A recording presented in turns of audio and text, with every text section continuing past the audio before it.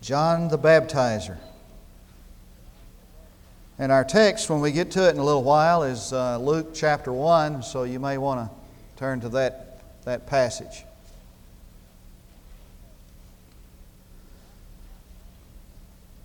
The life of John the Baptizer holds a fascination to each of us. And yet I've never preached a series on John the Baptizer, and I've never heard one preached on John the Baptizer. For most of us, he's more of a mystery, really, than a familiar character. It's amazing how little you hear from a pulpit about John the Baptizer. He had one of the most difficult assignments that anybody has ever accepted. He was both prophet and evangelist. And as a prophet, it was necessary for him to stand against a wicked king and challenge the moral impotency in that time, and he literally lost his head over that, and that's no pun intended. And as an evangelist, he broke tradition with evangelists, especially in our day. For example, he didn't preach in the cities, the big cities, to the vast multitudes that came together in the cities. He preached out in a desert. And he had this backdrop of this waste-howling wilderness as his setting where he preached. I remember sitting in the Civic Center in the Coliseum in Denver, Colorado, when the convention met there several years ago. And behind me was sitting a young evangelist, a Southern Baptist evangelist who was just coming on the scene, really, and he was just making his name as an evangelist. Well, he was a pretty hot item, you know. If I called his name, and he's now a TV evangelist. If I called his name, you'd know him immediately. And I heard this conversation going on behind me. My wife was my witness. This guy said, I'd like to call his name. He said, I'd like to sign you up for a revival. And the guy said, well, what size is your church? He said, well, you know, just a kind of a small church. And he kind of told how many were in Sunday school. He said, oh, no. He said, I don't preach any of those little revivals anymore. He said, I'm going for the big stuff. He said, I'm preaching big city crusades, citywide crusades in the stadiums, and I'm not preaching any more of those little revival meetings. Well, John the Baptizer preached whoever came out there, and that's the second point, how he broke with tradition. He didn't go to the people and preach something that made them want to come back, as a matter of fact. They came to him. And this man out there in the wilderness preached this screamed, really. He was a voice crying, and the Greek word means to lift up your voice and shout. And he cried in the wilderness, calling on them to repent, called his congregation such names as serpents and vipers, along with a few others, I would imagine. And he didn't look sharp, he looked strange. Didn't have a pink suit, white shoes. He didn't wear a Rolex watch. Didn't have a power tie and scarf, you know. Somebody told me this morning, said, I like your scarf. Well, he didn't have a power tie and handkerchief. He had one item of wear, and that was this strange, coarse suit made out of camel's hair. And he didn't surround himself with this group of people who told him how great he was and told everybody else how great he was. You know, the PR people, the upfront people, pointing him out as a terrific young evangelist. He stood alone. And he was this lonely character out in this wilderness who pointed toward this solitary figure on the horizon of history, and he pointed to him. And when the religious officials came from the city to find out about him, his first response to them was, I am not the Messiah. There's the Messiah. And he said, I'm not the Word, I'm a voice. He's the Word. And I am a lamp, not the light. He is the light. He is the one worthy of your worship. And remember, that John the Baptizer is a man sent from God, and he is this stern, austere, unappealing man. He is the first image of a man of sorrows, acquainted with grief. Now listen to what Jesus has to say about him. He said of him, he's a burning and shining light. He said of John the Baptist, he is more than a prophet. He said of John the Baptist, of all the men born of women, there has not risen one greater than John. Now I want you to get the impact of that. When he made that statement, he knew about Abraham, the father of the Hebrew nation. And he knew about Moses, the one through whom God gave the law. And he knew about Elijah, who called a people back from idolatry to worship God. And he knew about Isaiah, this eloquent preacher who preached this marvelous message pointing to the Messiah. He knew all about these men, and yet he said, of all men born of women, there is not one risen greater than John. Now, if I can remember from now on, I'm going to refer to him as John the Baptizer. Now, contrary to what some of you think, he was not Southern Baptist. And you heard about the woman who got into this debate with a person of another denomination, non-evangelical, and that lady said, well, we can trace our church all the way back to the book of Acts. And this Southern Baptist said, we can trace our church all the way back prior to Jesus. And she said, well, how do you do that? She said, well, you know John the Baptist, don't you? I mean, he was Southern Baptist. He was one of us. Now, I'm going to try to refer to him as John the Baptizer because that describes what he did. Now, in this introduction, I think it's necessary for me to lay some groundwork with regard to the characteristics of a prophet. So if you got your notes, I want you to hang into there. Let's start writing here. And just put a little piece of paper in the text there, and I want you to turn to the prophet Jeremiah, chapter 1. To the prophet Jeremiah, chapter 1. Now, if you can find Isaiah, you can find Jeremiah, because he's just in the neighborhood there to the right. And I want to look at chapter 1 of Jeremiah and give you point 1. The characteristic of a prophet is this. He was called personally of God to do a task God assigned. He was called of God personally to a task. Now look at verse 4 of chapter 1. Now the word of the Lord came to me, saying, before I formed you in the womb, I knew you. And before you were born, I consecrated you. I have appointed you a prophet to the nations. Now he didn't come by his trade, by inheritance. He wasn't a priest. If a man was a priest, it meant that his father before him was a priest. And he didn't take one of these adaptation exams to see what he was best qualified to do. He was called of God. Now, a prophet is a person that God put His finger on and He set him apart. And he didn't apply for the job, as most of the time they wished they were not called, but God put His finger on them and He called them out personally. They were called of God personally to a task. Secondly, they spoke for God as a personal mouthpiece. Now I want you to turn back to the book of Deuteronomy. Genesis, Exodus, Leviticus, Numbers, Deuteronomy. Must be the 5th book in the Bible. Chapter 18.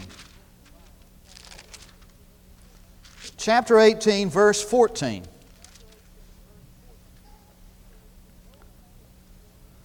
For those nations which you shall dispossess, listen to those who practice witchcraft and diviners. But as for you, the Lord your God has not allowed you to do so. Might underline that. The Lord your God will raise up for you a prophet like me from among you, from your countrymen. You shall listen to him. This is according to all that you ask of the Lord. Look at verse 18. I will raise up a prophet from among their countrymen like you, and I will put my words in his mouth, and he shall speak to them all that I command him. And what he's talking about here, I guess you say, well, every preacher speaks God's Word, doesn't he? Yes, but what he's talking about here is the supernatural transference of information directly from God through the prophet's mouth to mankind. It was infallible. So that when a prophet preached, he spoke the infallible Word of God in this supernatural transfer of information from God through his mouth to others. Now, we don't have prophets today. We have prophet-like men who preach a prophetic message, but it's not infallible. The limitation of the infallibility of the Word of God is this right here. This is the only thing infallible.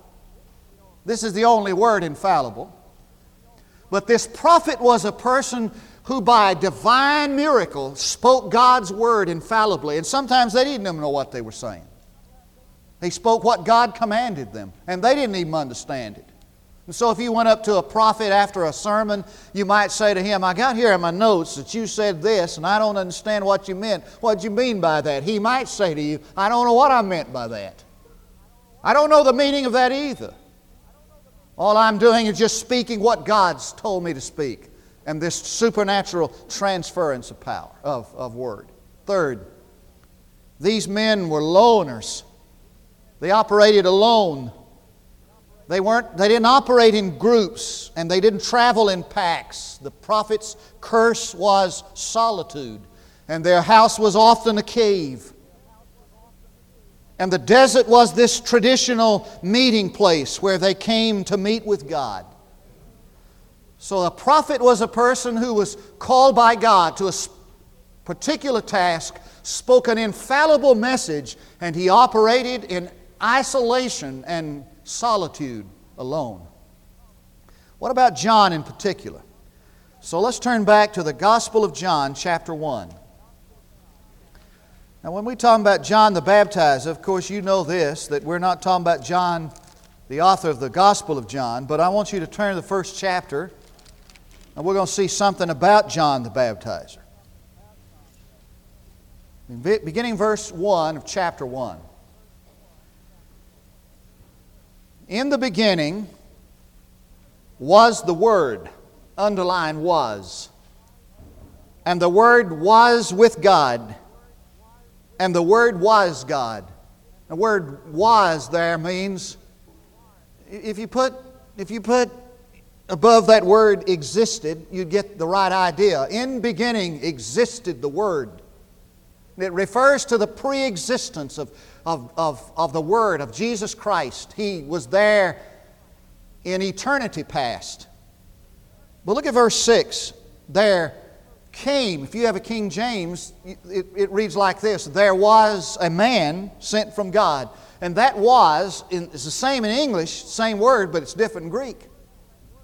And what that word is in verse 6 is that there came to be, there was born a man sent from God whose name was John to bear witness of Christ. Look at verse 15. And John bore witness of him and cried out saying, This was he of whom I said, He who comes after me has a higher rank than I, for he existed before me. Now, if you'll just mark this down and read it later, Isaiah chapter 40, verse 3 gives us the threefold function, John the Baptizer. His function was to clear the way and to prepare the way and to get out of the way for the Messiah. He was to clear the way and prepare the way and then get out of the way for the Messiah to come. Now, with your notes at hand, let's look at the nation into which John the Baptizer came. And now we're back to our text, chapter 1, verse 5. Read it with me. In the days of Herod, king of Judea, in the days of Herod, he came into a nation in the days of Herod. Now, there are two things that need to be said about that particular period of time. Something religiously, what was the religious life like, and what was the political life like of that nation, religiously. The Jews were somewhere in between mediocre and passive in their religious. There was a spiritual and religious vacuum in the time. And because of the rise of the sects, S-E-C-T-S, because of the rise of the sects of the Pharisees and the Sadducees, and these groups of people developed in that intertestamental, interbiblical period that existed in that 450 years of silence between Malachi and Matthew. And during this period of time when God had no spokesman and no prophet, there arose these groups of people known as the Pharisees and the Sadducees. And the Pharisees primarily took the law of God and they put on top of that law rules and requirements and restrictions and regulations, so many that the people could not bear the burden. And in this hopelessness and despair that existed because of all these rules and regulations and this burden that was placed upon these people religiously, they kind of drifted into a kind of a passive existence. And the attitude was, well, who can keep up all of those requirements anyway? And synagogue worship existed. And it was a burden at best and weariness at worst. And the people were turned off to religious things. It was a time of a religious vacuum. No man spoke for God. Politically, Rome was an authority. Now, you and I, fortunately, have never had to live in a nation that was controlled by some nation outside of us. And some people that you know about and read about have lived all their lives under the dominance of some other nation. Rome was in control of Israel. And the Romans were brutal and dominant and powerful. And the responsibility of this empire which Rome ruled was so great that they divided the sections up and placed them under the responsibility of Herods. And in this period of time prior to the birth of John the Baptizer, this nation was under the rule of King Herod the Great. And multiple marriages and numerous murders and financial rip-offs and immorality were attributed to that man. And outside of that, he's a pretty good guy. And this man, Herod the Great, died on April the 1st, April Fool's Day, 4 B.C. And his son assumed his reign, Herod Antipas. Herod Antipas. And Herod Antipas was a man without morals or mercy. And so here was this nation under the rule of Rome, dominant and immoral and powerful.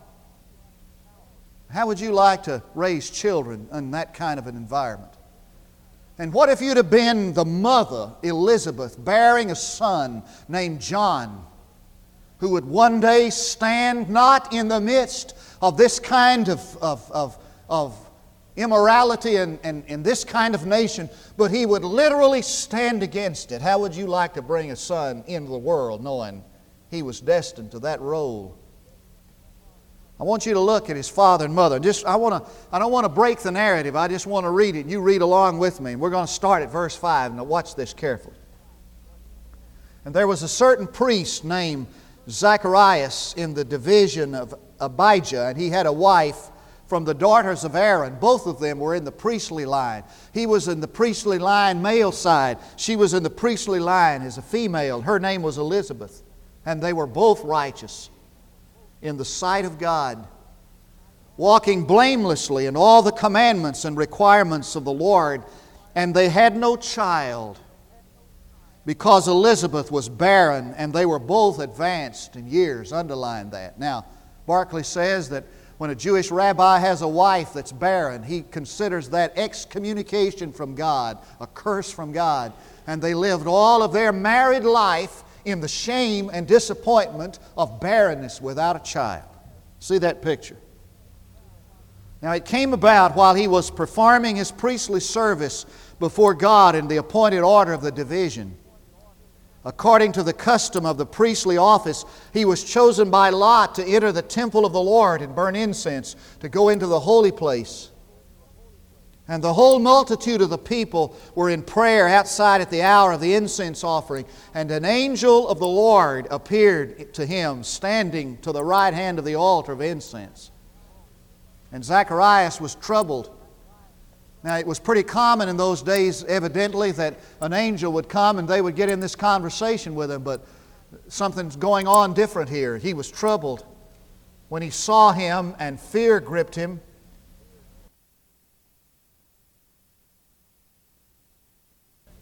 To be married and not have a son was to be cursed of God. They'd been praying all this time, and now they were advanced in years. Some have suggested that for 40 years they made the same petition. When was it heard? It was heard the first time it was prayed. That's what this means. Now, why is it that we can pray today and that petition be heard and not be answered for 40 years? Well, there's an answer. The answer's simple. Because the answer comes to the prayer when two things take place. Number one, when the time is exactly right for God to get the greatest glory, and when the time is exactly right to prove that it's humanly possible for this answer to come. Now let me say that again. The prayer will be answered when the time is the best time for God to get glory in the answer, and the answer will come when everybody understands that it's humanly impossible for this to happen, so that God can get the glory for it. So he says, your petition has been heard, and it's time now for Elizabeth to bear a son. You'll give him the name John, and you will have joy and gladness, and many will rejoice at his birth. For he will be great in the sight of the Lord. Let me say parenthetically here, in whose sight do you want your children to be great? In whose sight do you want? That's true greatness, to be great in the sight of God. By whose measurement do you measure greatness? In the sight of God, he's great. That's true greatness. And he will drink no wine or liquor, and he'll be filled with the Holy Spirit while yet in his mother's womb. And he will turn back many of the sons of Israel to the Lord their God, and it is he who will go as a forerunner before him. And there is the purpose of his that's his calling and his role. There's his calling and his role. And he will go as a forerunner before him in the spirit and the power of Elijah, to turn the hearts of the fathers back to the children, and the disobedient to the attitude of the righteous, so as to make ready a people prepared for the Lord. And Zacharias said to the angel, how shall I know this for certain? Now, doesn't that sound like you and me? How can I know this for certain? Now, you got an angel standing there telling him this marvelous story. He's been praying for it for 40 years, and then he said, can you give me some proof? And the result of his... By the way, when you have the Word of God on something, you have all the proof you need. And he had God's Word on it. The angel said, I've come to speak from God. When you have God's Word, you don't need any more evidence. But the result of not taking God at His Word and questioning God and wanting more proof and getting more signs was that he would be mute.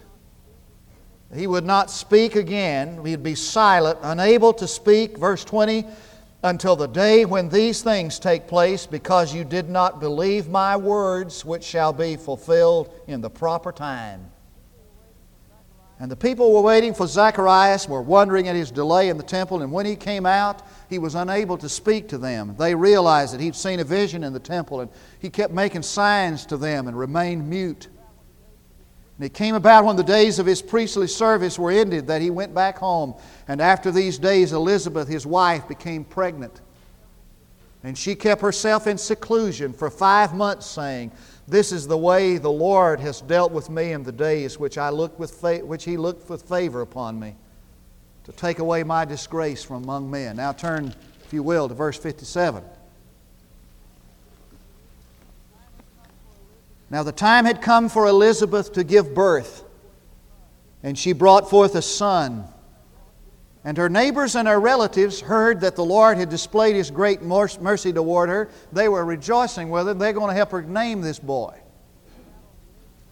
It came about on the 8th day when they came to circumcise the child, and they were going to call him Zacharias after his father. Who is they? Well, the neighbors and the relatives. We got the name picked out. Don't you love it? My first daughter's named Cindy. My dad's name was Everett. He told everybody in Monday that we had named her Everita. Boy. Woo! Got a name picked out. And we're going to name him Zacharias after the father. And his mother answered and said, No, indeed, but he shall be called John. Why? Because that's the name God had picked out. And they said to her, There's no one among your relatives who's called by that name. There's nobody in your family named that. And they made signs to his father as to what he wanted him called. And he asked for a tablet, wrote as follows, His name is John. And they were astonished. Now what happens? The moment he did what God told him to do, exactly as God told him to do it, he started talking again. And at once his mouth was opened and his tongue loosed, and he began to speak in praise of God. Now here's this little boy there, 8 days old. The first words he hears from his father, words of praise. And here's this man, the first thing he begins to say is words of praise. And fear came on all those living around them. All these matters were being talked about in all the hill country, Judea. Now, just look at verse 80, if you will. Let's get the end of this thing. And the child continued to grow and to become strong in spirit, and he lived in the deserts until the day of his public appearance to Israel. Now, if you want to do some interesting research sometime, you try to find out where he spent his life in the deserts. Someone said that it was where Sodom and Gomorrah used to stand. And there was not one living creature there. Just waste, howling wilderness. And he survived on a diet of grasshoppers and wild honey. And he lived out there in this barren, waste, howling wilderness alone with God. And that's where he grew. And until he emerged on the scene, all we know about him was that he lived out there. Some suggested that this austere, kind of a hermit-like man was frightening to everybody who ever saw him. There's where he grew. Now I see some lessons, and this is what I've been working toward. I want you to get these down, please.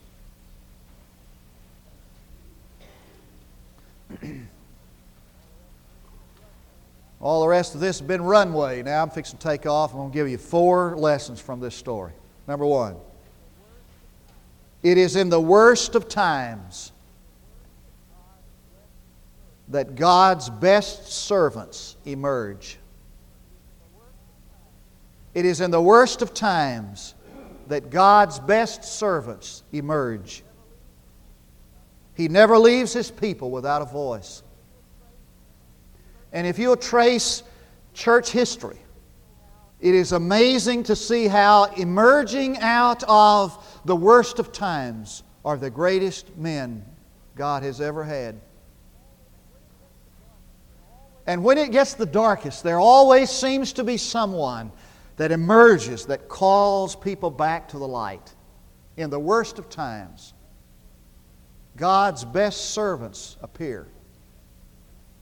Secondly, there is no better place for training in character than in obscurity and solitude. There's no better place for training in character than in obscurity and solitude. The theme for Disciple Now is interested to see is, do not be conformed, but be transformed. Now I know that it feels better when you got a lot of people around you. And it feels better when you have some support, peer groups to be there. But the best place to train in character is in solitude. There comes a time when a person must develop his individuality, his identity, and the best place to do that is in obscurity. Leonard Ravenhill says that the accent of the church today is not on devotion, but on commotion. We like noise around us and people around us. Third, those people that God uses to the greatest measure are those people who are willing to be eclipsed by Him. Now let me just say a word about this. That God is very jealous of His glory. And God is going to use people with whom He knows He can trust His glory. And God is bound to bless and to use those people who are willing for God to get the glory. And as a matter of fact, God is pleased to bless and raise up those people who live their life that He might be glorified. Now, I'm hearing people all the time say, Lord, use me. Lord, use me. Let me be used, Lord, and that kind of stuff. Listen, God will use you if He knows that He can get glory from your life. And the people that God uses to the greatest measure are the people who are willing to decrease so that He can increase. The problem is that we have it reversed most of the time. One last thought. We need silent places. We need a devotional life. We need a desert. We need a place where we can get away and get with God. We need those times and places where we hear only the howling winds of solitude. We need quiet places. Henry Suso says that it's one thing to hear for yourself a sweet lute played sweetly by another. It's quite another thing just to hear about it. Now, it's one thing to come to church on Sunday morning and to hear somebody else's testimony about his walk with God, and it's quite another thing to have one of your own. And it's one thing to have some prophet speak to you from God. It's another thing for you to get in the desert and speak to Him yourself. And I ask you a question that Corrie ten Boom asked in one of her books. If you can drink from the fountain, why are you always drinking downstream? What she means by that is that you can come to the very source yourself. The only way that's possible is to have those desert places and silent places and devotional life and quiet time where you get along with God for yourself. And so here is a man who has a cousin,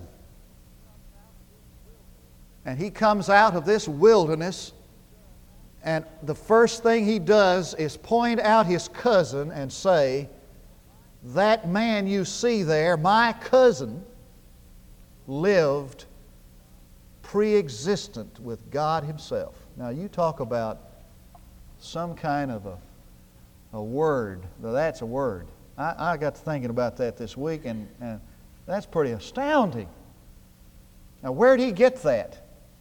He got that after spending 30 years on the backside of nowhere alone with God. Let me tell you something, folks. The reason why you and I have so little information, so little knowledge of God is we depend on what somebody else has to tell us. And we have no deserts. If there's anything that needs to be said from this text is that everybody needs a desert where he can get with God alone. Let's pray together.